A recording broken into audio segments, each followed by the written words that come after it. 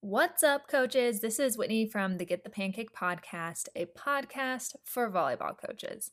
I've got a very exciting episode for you today. I'm going to be answering questions that you submitted through Instagram stories to Get the Pancake. Now, I'm a little bit sad, to be honest, because I got so many great questions and I'm not going to be able to get through all of them in this episode. But don't worry if I don't get to your question. There's a good chance that I will be able to answer it in next week's episode. So come back next week and you'll hear even more great questions that coaches just like you submitted. And we've got a lot of information to cover, so we're just going to dive into it right now. The first question for the day: what is the best way to handle terrible calls made by the ref to avoid momentum swings? I love this question because I feel like, when have you played a volleyball match and a mistake wasn't made by either a referee, line judge, even the scorekeeper? There's always something that ends up going wrong. Personally, a lot of that, I believe, is because we have 14-year-olds making calls, but that's not the issue we're addressing here. So let's assume that the up ref maybe missed a touch or doesn't overrule a line judge when the call is clearly incorrect. How do we stop our team from just sort of imploding or getting furious? Well, the answer is simple as a concept, but put into practice might be more challenging for some of you than others. The simple answer is this: do not freak out. You, as a coach, set the tone for your players. So why is this important? Momentum shifts happen when emotions get high. I believe there are two different kinds of momentum shifts, and that's ones that happen because of positive occurrences and those that happen because of something negative. Now, if your team goes up and smashes an awesome play down, for example, you're probably going to build some momentum, and that's going to be one of those positive momentum shifts. Let's say you get 2 or 3 of those in a row and you are on a roll. The momentum is clearly on your side.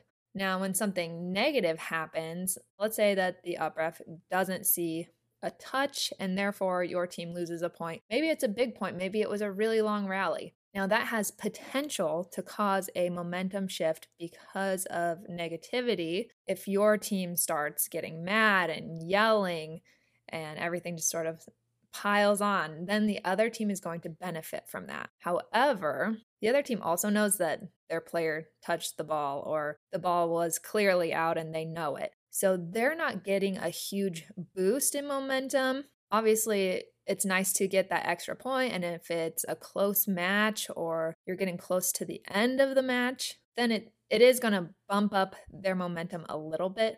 However, the most damage occurs when your team breaks down. So if you have what you perceive to be a terrible call by the referee, just accept it. If it's not a carry or a double or some sort of a judgment call, feel free to ask for clarification or send your captain up to talk to the referee to see if they can ask the line judge if they saw a touch, for example, and then you kind of slow the momentum down in that way. But if the referee just misses it, you are not going to gain anything by getting mad. Not only is it going to bring your team down, but referees also know when they make a bad call. I don't know about you, if you've ever had to be an up ref. When I first started coaching, the teams had to go and be the up ref. They didn't hire outside referees. And I'm not even kidding you. The very first play, I was terrified to be up on that ref stand, and I missed 4 hits. Like, one of the most basic calls that there is, and I just completely missed it. Fortunately, the team that had 4 hits also hit it out of bounds, so it didn't matter. But I realized that I missed calling it sooner, as soon as the crowd started freaking out on me. And I can tell you for a fact that that did not improve my judgment throughout the rest of the match. Now, obviously, if you're in middle school, high school, it's very rare that you're going to get a referee on their very first night of reffing. However, that doesn't take away a lot of the pressure that they feel. And when you have a coach yelling, that allows the players to yell. Once the team is yelling and grumbling, that allows the crowd to get in on it too. That does not create a good environment for a referee to make calls with a clear mind. So let your team know. This is what I do with my teams every year. If there's a bad call, so what? Like, that's not the only play in the game. Have I lost my temper before? Yes, I have. I can't say that I am cool-headed 100% of the time, but I can tell you it didn't help. And honestly, once you start yelling, I know I always feel like an idiot afterwards, but I don't know how you feel. That's just how I feel. Because usually you say stupid things, at least I do. So that was the long answer. My short answer, what's the best way to handle terrible calls to avoid momentum swings? Just brush it off, say, we'll get the next one, and move on from there. That way the other team doesn't get a boost from your negative reaction, and they probably realize that it was a mistake as well, so that could even take away from their momentum. So you're not necessarily gaining momentum from that reaction, but you're certainly not helping the other team. Great question. Thank you so much for sending that in. Okay, the next question that I want to talk about today is, how can I get girls to practice defense with game intensity? This is a great question because not only is defense tough to practice with game intensity, but so is offense. In my experience, we maybe have too much fun at practices sometimes, and that does take away from the intensity that we need to be practicing with.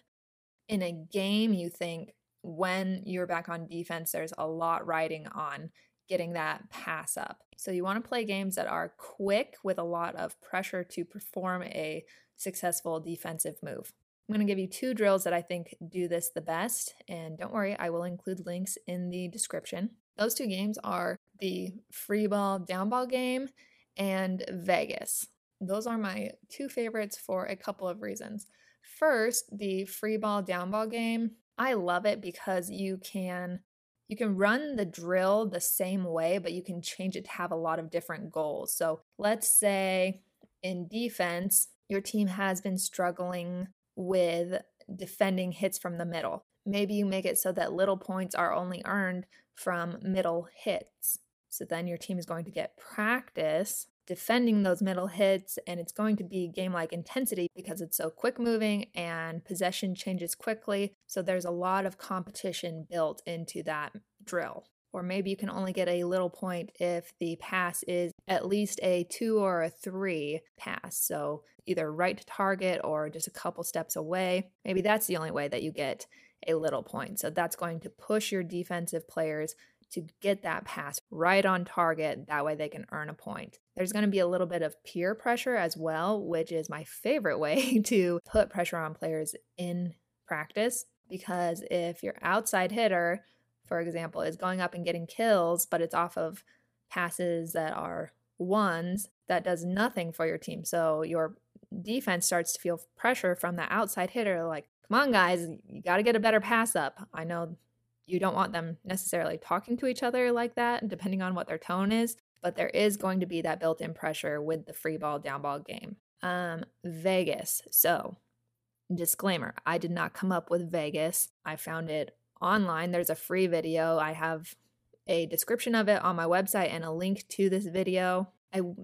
I will tell you, it is very confusing the first time that you run it, so I highly recommend that you watch the video a couple times through. But once your team understands how it works, it is awesome.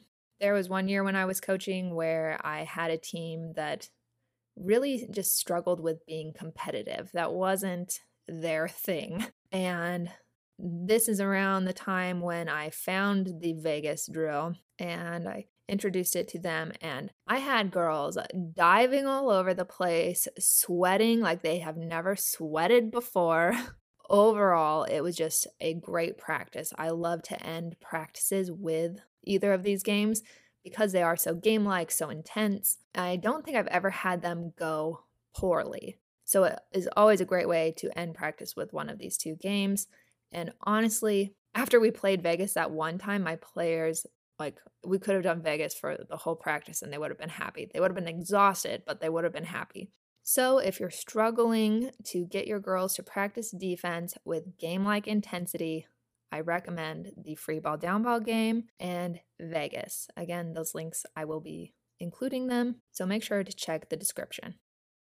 The next question that we got, I think, is very interesting, and I'm really glad that this coach asked the question because I think a lot of us are put in this position, but we don't necessarily want to say it. So I'm really glad that you sent this in. The question is, how do you stay confident as a coach when some of your players are better than you? And then they had a really cute, embarrassed emoji. So I've got to tell you, I have always, always, always, always had players who are better than me. Specifically, that's because I am a horrible setter. So I've got two things to say about this. One is skill specific. So when I played, I was a middle blocker and an outside hitter who also played all around. And very rarely was I ever instructed to work on my setting skills, which is something that I'm sad about because I think setting and overhand passing, those are both very important skills for everyone to learn. But for whatever reason, a lot of coaches just only focus on teaching their setters how to set and they don't spend time teaching the rest of the team. Now, let me be very clear. I do know how to set. I understand setting mechanics. I know what you're supposed to do. I understand strategies. And I feel very confident in teaching setters and even taking players who are not setters and making them setters. I am able to watch a set, determine what is right, what is wrong, and how to fix it. I've had some really talented setters that I've coached and I've watched them have success setting later on as well. But if you throw a ball high to me, I'm probably going to back up and pass it because my personal setting skills are horrible. Honestly, I think that's just because I don't spend a lot of time practicing that skill. I've had to practice it more over the years as I get more involved in coaching, but every setter that I've ever had, even at the 14 and under level, and even some players who, now this wasn't my player, but she was in our club program. I think she was 10 years old, way better setter than me. But I feel confident coaching them because I've put in the time to learn the techniques, learn the tactics, learn the strategies. Obviously, it's a little easier to teach when you're able to demonstrate the skill yourself and say, hey, watch me, this is how you do it. But you can get around that by studying, whatever your learning style is, whether you're reading about how to set, watching videos about how to set, sitting at home practicing how to set. You need to take the time to educate yourself. That way you can confidently go into practices, go into lessons, and give players the correct information. So that's skill specific. And that could be applied to anything. Maybe you're not the best passer, maybe you're not the best blocker, but you can study those things. You can learn the skills. I always like to have a setter assistant coach with me for that reason. So I can say, hey, watch Coach Katie. She's going to show you how to set. And then I'm going to tell you all the reasons why she's doing it correctly. Or even just send the player with your setting coach. That's one way to get around players being quote unquote better than you in a specific skill. What I think you were actually asking is maybe just your entire team or a group of players on your team. What do you do when they're just all around more talented than you are at volleyball?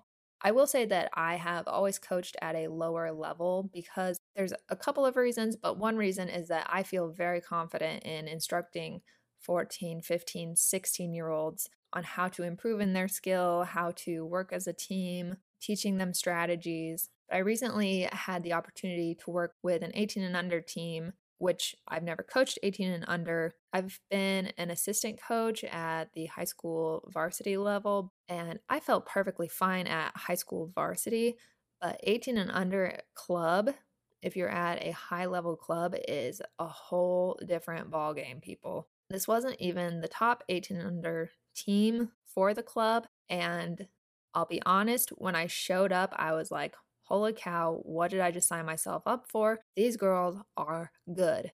It took me a couple of practices before I started giving them any sort of instruction. And I think that's fine with any team. Once you go in to coach, you always want to watch them, see how everything flows. You can't just, in my opinion, come in and start giving instructions right away. I always like to see where is everyone at, maybe what players need specific instruction, what does the whole group need to work on. So when you have a group of players that appear to be better than you can probably get away with coaching them for 1 or 2 practices just by running general practices and working on all skills. But you are going to have to do a lot of research. And okay, it doesn't matter if your players are better than you on the court, because I don't know if you guys have watched like college volleyball, but there are a bunch of old dudes that coach these teams, and I really doubt that they are on the court digging up hits from those huge middle blockers. I just don't see it. In order to coach, you don't necessarily have to be able to outplay your players, but you have to understand the game at a level beyond where they're currently at. So if your players are beyond that level, guess what? You've got to buckle down and watch a lot of videos, maybe sign up for educational services that will teach you the game at a higher level. But you can't just go, oh, they're better than me, and avoid them. That's the absolute worst thing that you could do, because your players will figure it out and then they'll talk to each other about it. And then everyone will be talking about you behind your back, maybe to your face, telling you don't know what you're doing. And like I said, you can get away with that for maybe a practice or 2, but any longer than that and you will be exposed. So what I like to do is I like to go onto YouTube. I like to search for college level instruction on fundamentals, and I always prep ahead of time. So if I know going into practice that today we're going to be working on defense, just to use my example from earlier, defense from a middle attack, maybe that's something that we really need to focus on, or just defense in general, I can tell you for a fact that I'm probably going to spend at least an hour, if not 2, the night before practice, watching videos, learning from coaches who have put in more time than me, who have coached at a level higher than me. Also, I don't know if you have a wide network of coaching friends yet. I have like a handful of coaches that if I have a question, I'll reach out to them and say, hey, I'm really struggling with this concept. What do you got? And usually we have a good back and forth, and that gives me maybe more information to look into, but you just need to put in the time to educate yourself. You don't have to go out there, smash the ball down to prove a point. In fact, if you cannot play at the same level as your players, I recommend you don't get on the court. I know that a lot of us enjoy coaching because we get to play volleyball with our players sometimes, but the purpose isn't for you to have fun. Sorry if that's why you're coaching. We got to change something there. The purpose of you coaching is to make your players better. And if you're going to bring down the level of play, be honest with yourself. Don't get on the court. Not only is it going to drag things down and slow things down, but once your players realize that your level is below them, they're going to lose respect from you. So just to quickly summarize everything, if it's skill related, don't worry, that's fine. Either find an assistant coach who can complement your skill set and make up for that weakness in your playing ability. And whether it's skill related or just all around playing level, just educate yourself and make sure that you know what's coming up next for the players and that you're teaching them those skills. Now, the higher the level is, the faster the play is, and the harder it is to kind of break down what's going on and assess their skills. Make sure this is okay with your school program, make sure it's okay with your club program. But if you can do slow-mo video of your players, and obviously make sure it's okay with your players and their parents, but if you can do slow-mo video of them, that will help you a lot in breaking down their skills. So maybe if you want to just do like a skills day where you do slow-mo video of everyone hitting, everyone blocking, or probably just your front row doing those, and then everyone passing, everyone setting. Just do slow-mo videos of those, and then you can take them home. This is going to take a lot of time.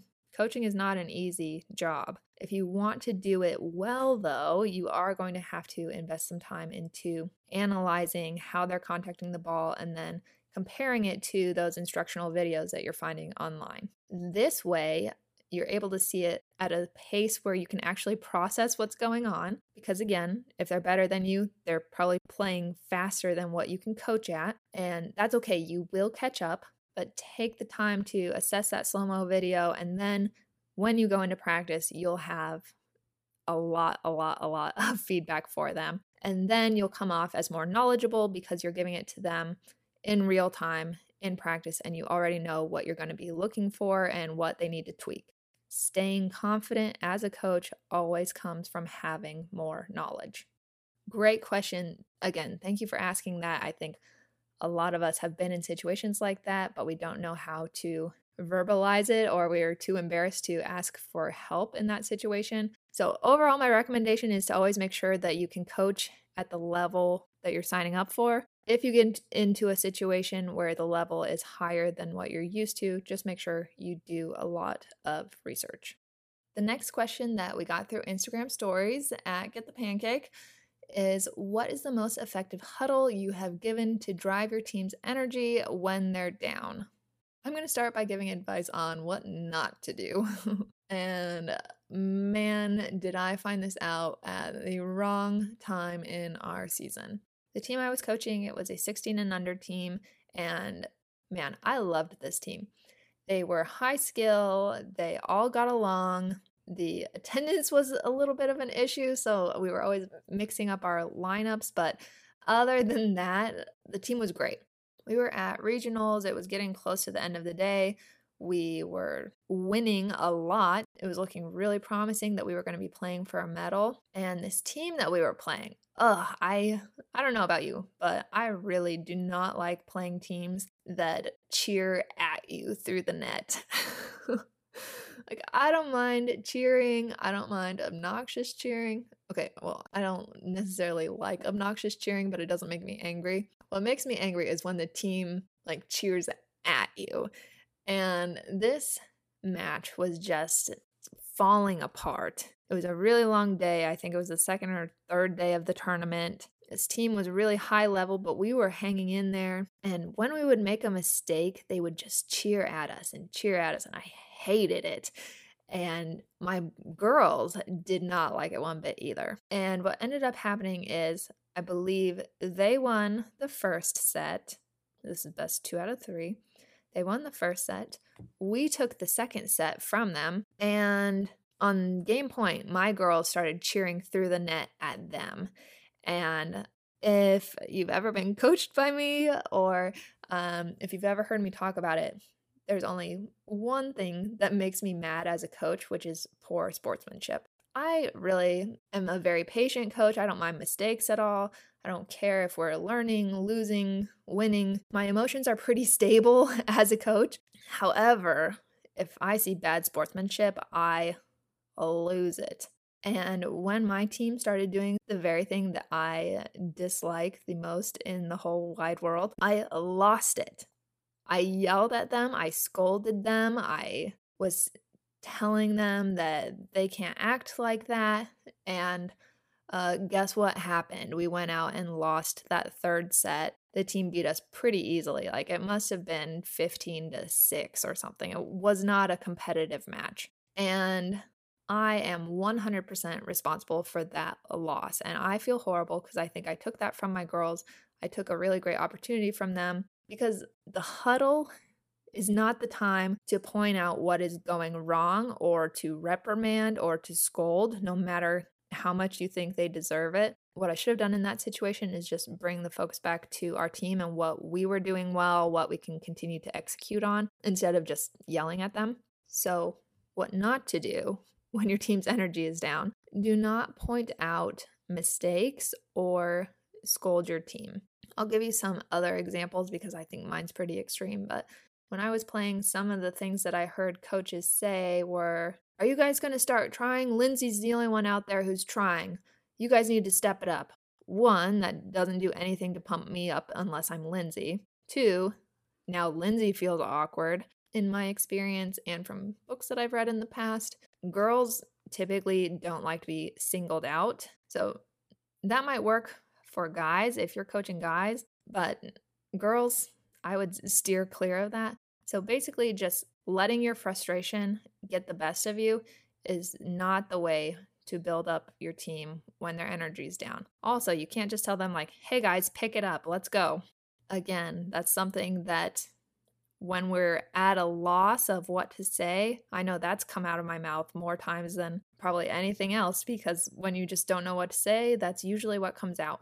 But that's not helpful. So, in my opinion, the best way to bring up your team's energy, especially if they're feeling down, is point out something that the team is doing well, include some tactical guidance, like their setter is cheating up on defense, go after her if you get a good opportunity, or something like that, and then give another encouraging word and have a high intensity break that you always do from the huddle. So don't leave that break up to chance, because it always gets awkward if you're like, are we done talking? Are we not done talking? Like, okay, woo, team. So always just have like 2 claps or something.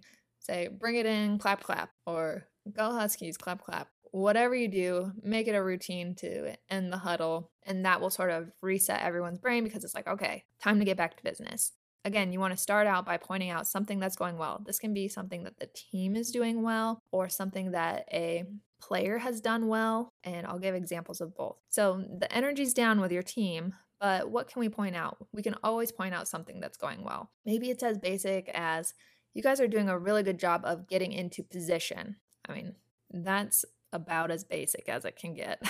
But for younger teams, that might be something difficult for them to do, and that's worth pointing out that they are doing it correctly. Or it could be like, you guys are getting back on defense really fast. Now we just need to execute on our front row attacks. The corners are wide open, so our pin players are outside and right side. If you can go for that deep line shot, if you've got a good set, go for it.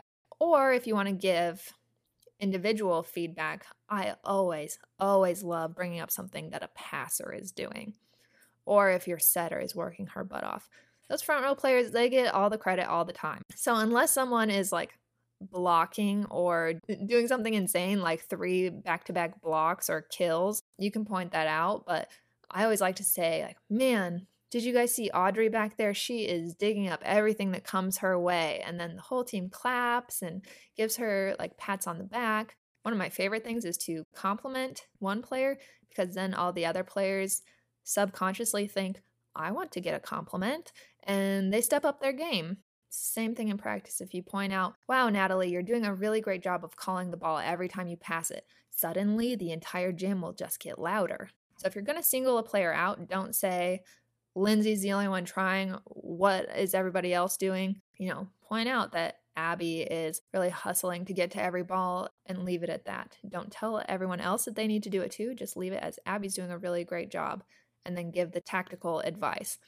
Sometimes I struggle with this because, as I've said, I usually coach younger teams, and unfortunately, something I need to work on. My focus is too often on my own side of the net, and I'm not always looking across the net to find opportunities. So what I like to do is I assign the player who is on the bench. So if my second middle is sitting out, it's her job to find the opportunities on the court for the middle that's in right now. And if we're in a timeout, I might ask like, hey, Rebecca, what did you see? How can you help Misha with her attacks in the front row? And then she'll let Misha know, you should go to the right because the left back is really slow getting into defense. And then that player has something to focus on, and that helps. Okay, so to summarize, do not reprimand or say negative things.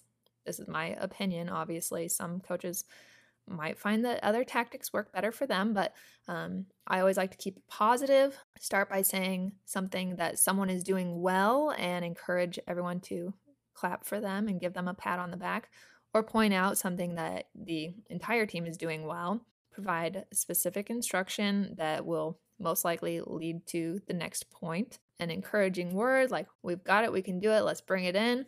Clap, clap, storm. Do your break that you always do. So make sure you have a routine there. And that is the most effective way that I have found to bring up a team's energy in a huddle. Now, I saved the most submitted question for last. And this was phrased a couple of different ways. So it might not be specifically your question, but A lot of coaches were wondering, here's one example. What is the best way to handle a player that consistently acts like they don't care? Another person submitted, if a player acts out really badly and won't behave, what should we do if we can't change her? So I got a lot of questions basically about what do you do about a player who doesn't listen, low intensity, etc. I really like how this person said, if we can't change her. Most likely, especially in a school season, you won't be able to change a player's attitude just by having one-on-ones and talking to them and trying to explain the importance of being a team player. What I've found anytime that I have a player on my team who is behaving poorly, every time I have a player or 2 or 3 players who are disruptive, it's one of 2 reasons. One could be a player might seem like they don't care because they don't have a full understanding of what you're asking. And instead of coming out and saying that they don't understand, which is like super embarrassing, they try to play it off and look cool in front of their friends instead. This is the player who looks like she doesn't care because she doesn't dive for anything, but actually she just doesn't know how to dive.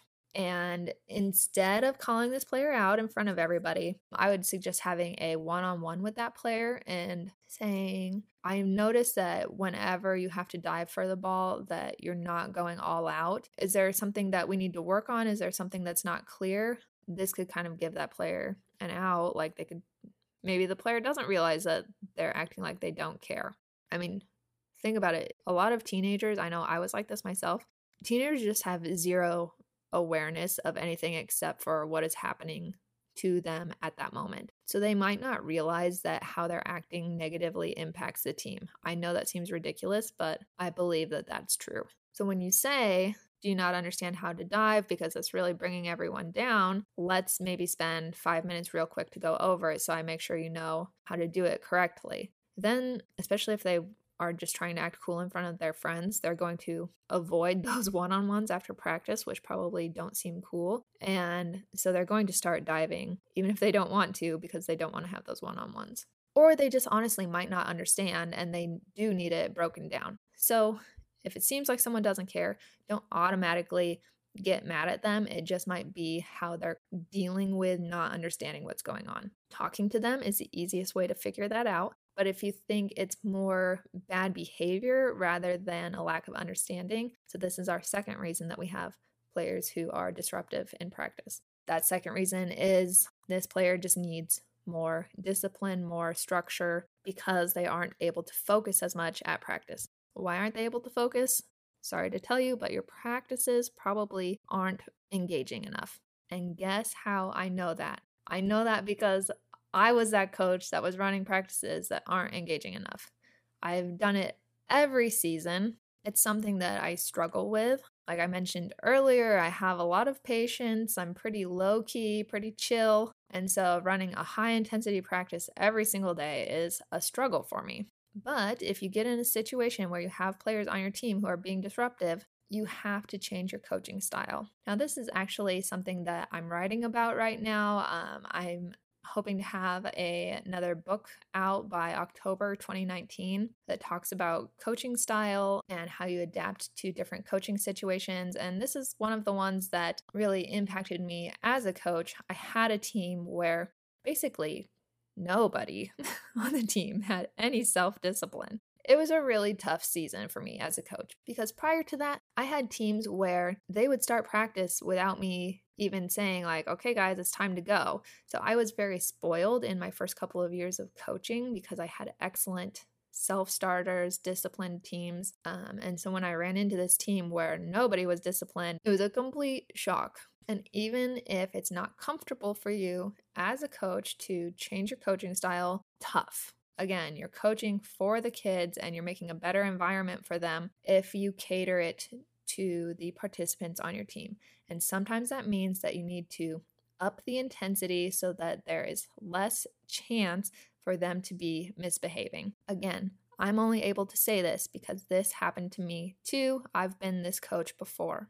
It'll probably happen again. It's a tough change that you have to make. But if you don't make it, then you stand no chance. So running a more disciplined practice includes faster drills, including more people in every drill so that there's constant movement. Your disruptive players are kind of taken out of their element because they have to constantly be moving. But if they still find a way to disrupt practice, you have to just have a no nonsense policy. Just if you're going to be disruptive, go sit out. I don't want to deal with it. Easier said than done, and you have to apply it fairly. So if you've got this girl that's always misbehaving, go and sit her out, have her come back in with the next drill. And then all of a sudden the angel on the team does something wrong, have her sit out. She's probably going to cry, so it'll be a little uncomfortable.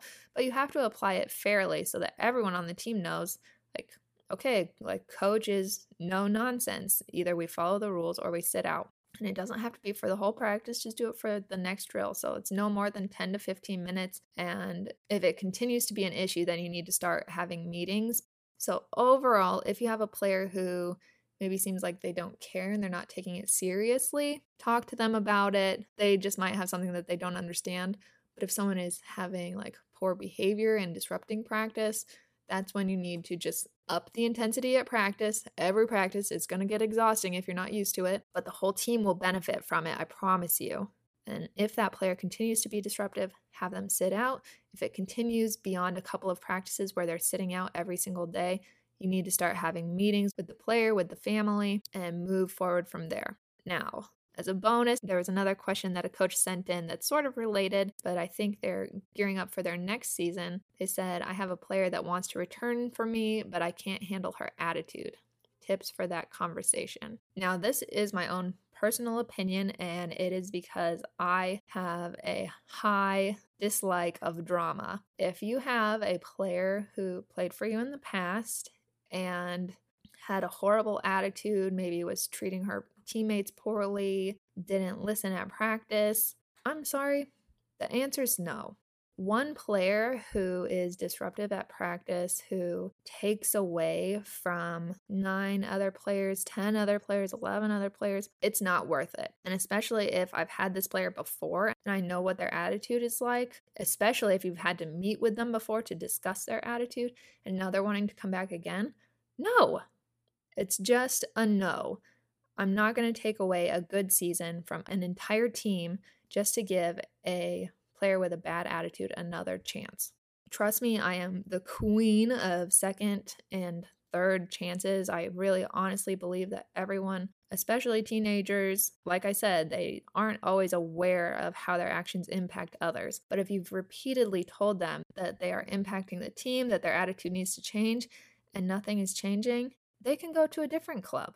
When I was playing, my family drove 45 minutes for me to play at a higher level club in the area that was the right fit for us.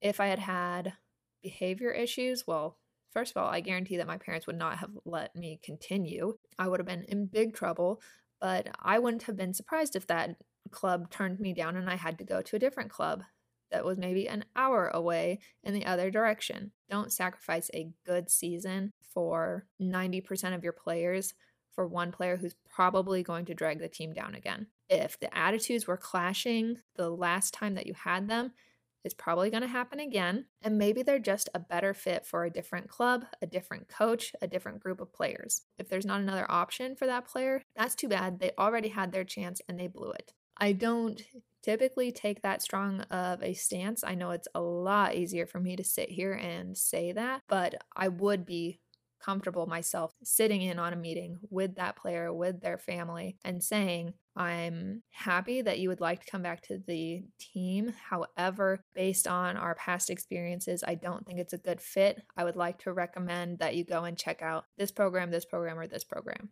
Good luck, and I wish the best for you, but you will not be playing with my team this season.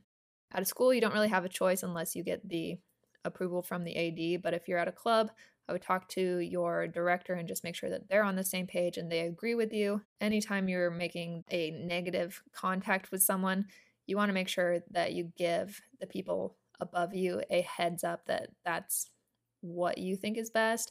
Make sure that they agree with you. If they disagree with you, feel free to continue to disagree with them and push for what you want because it's going to impact you. Your director isn't going to lose sleep over a player that's disrupting practice, which you knew was going to happen. So push for what you believe is right, offer these suggestions, offer the solutions, and move forward from there.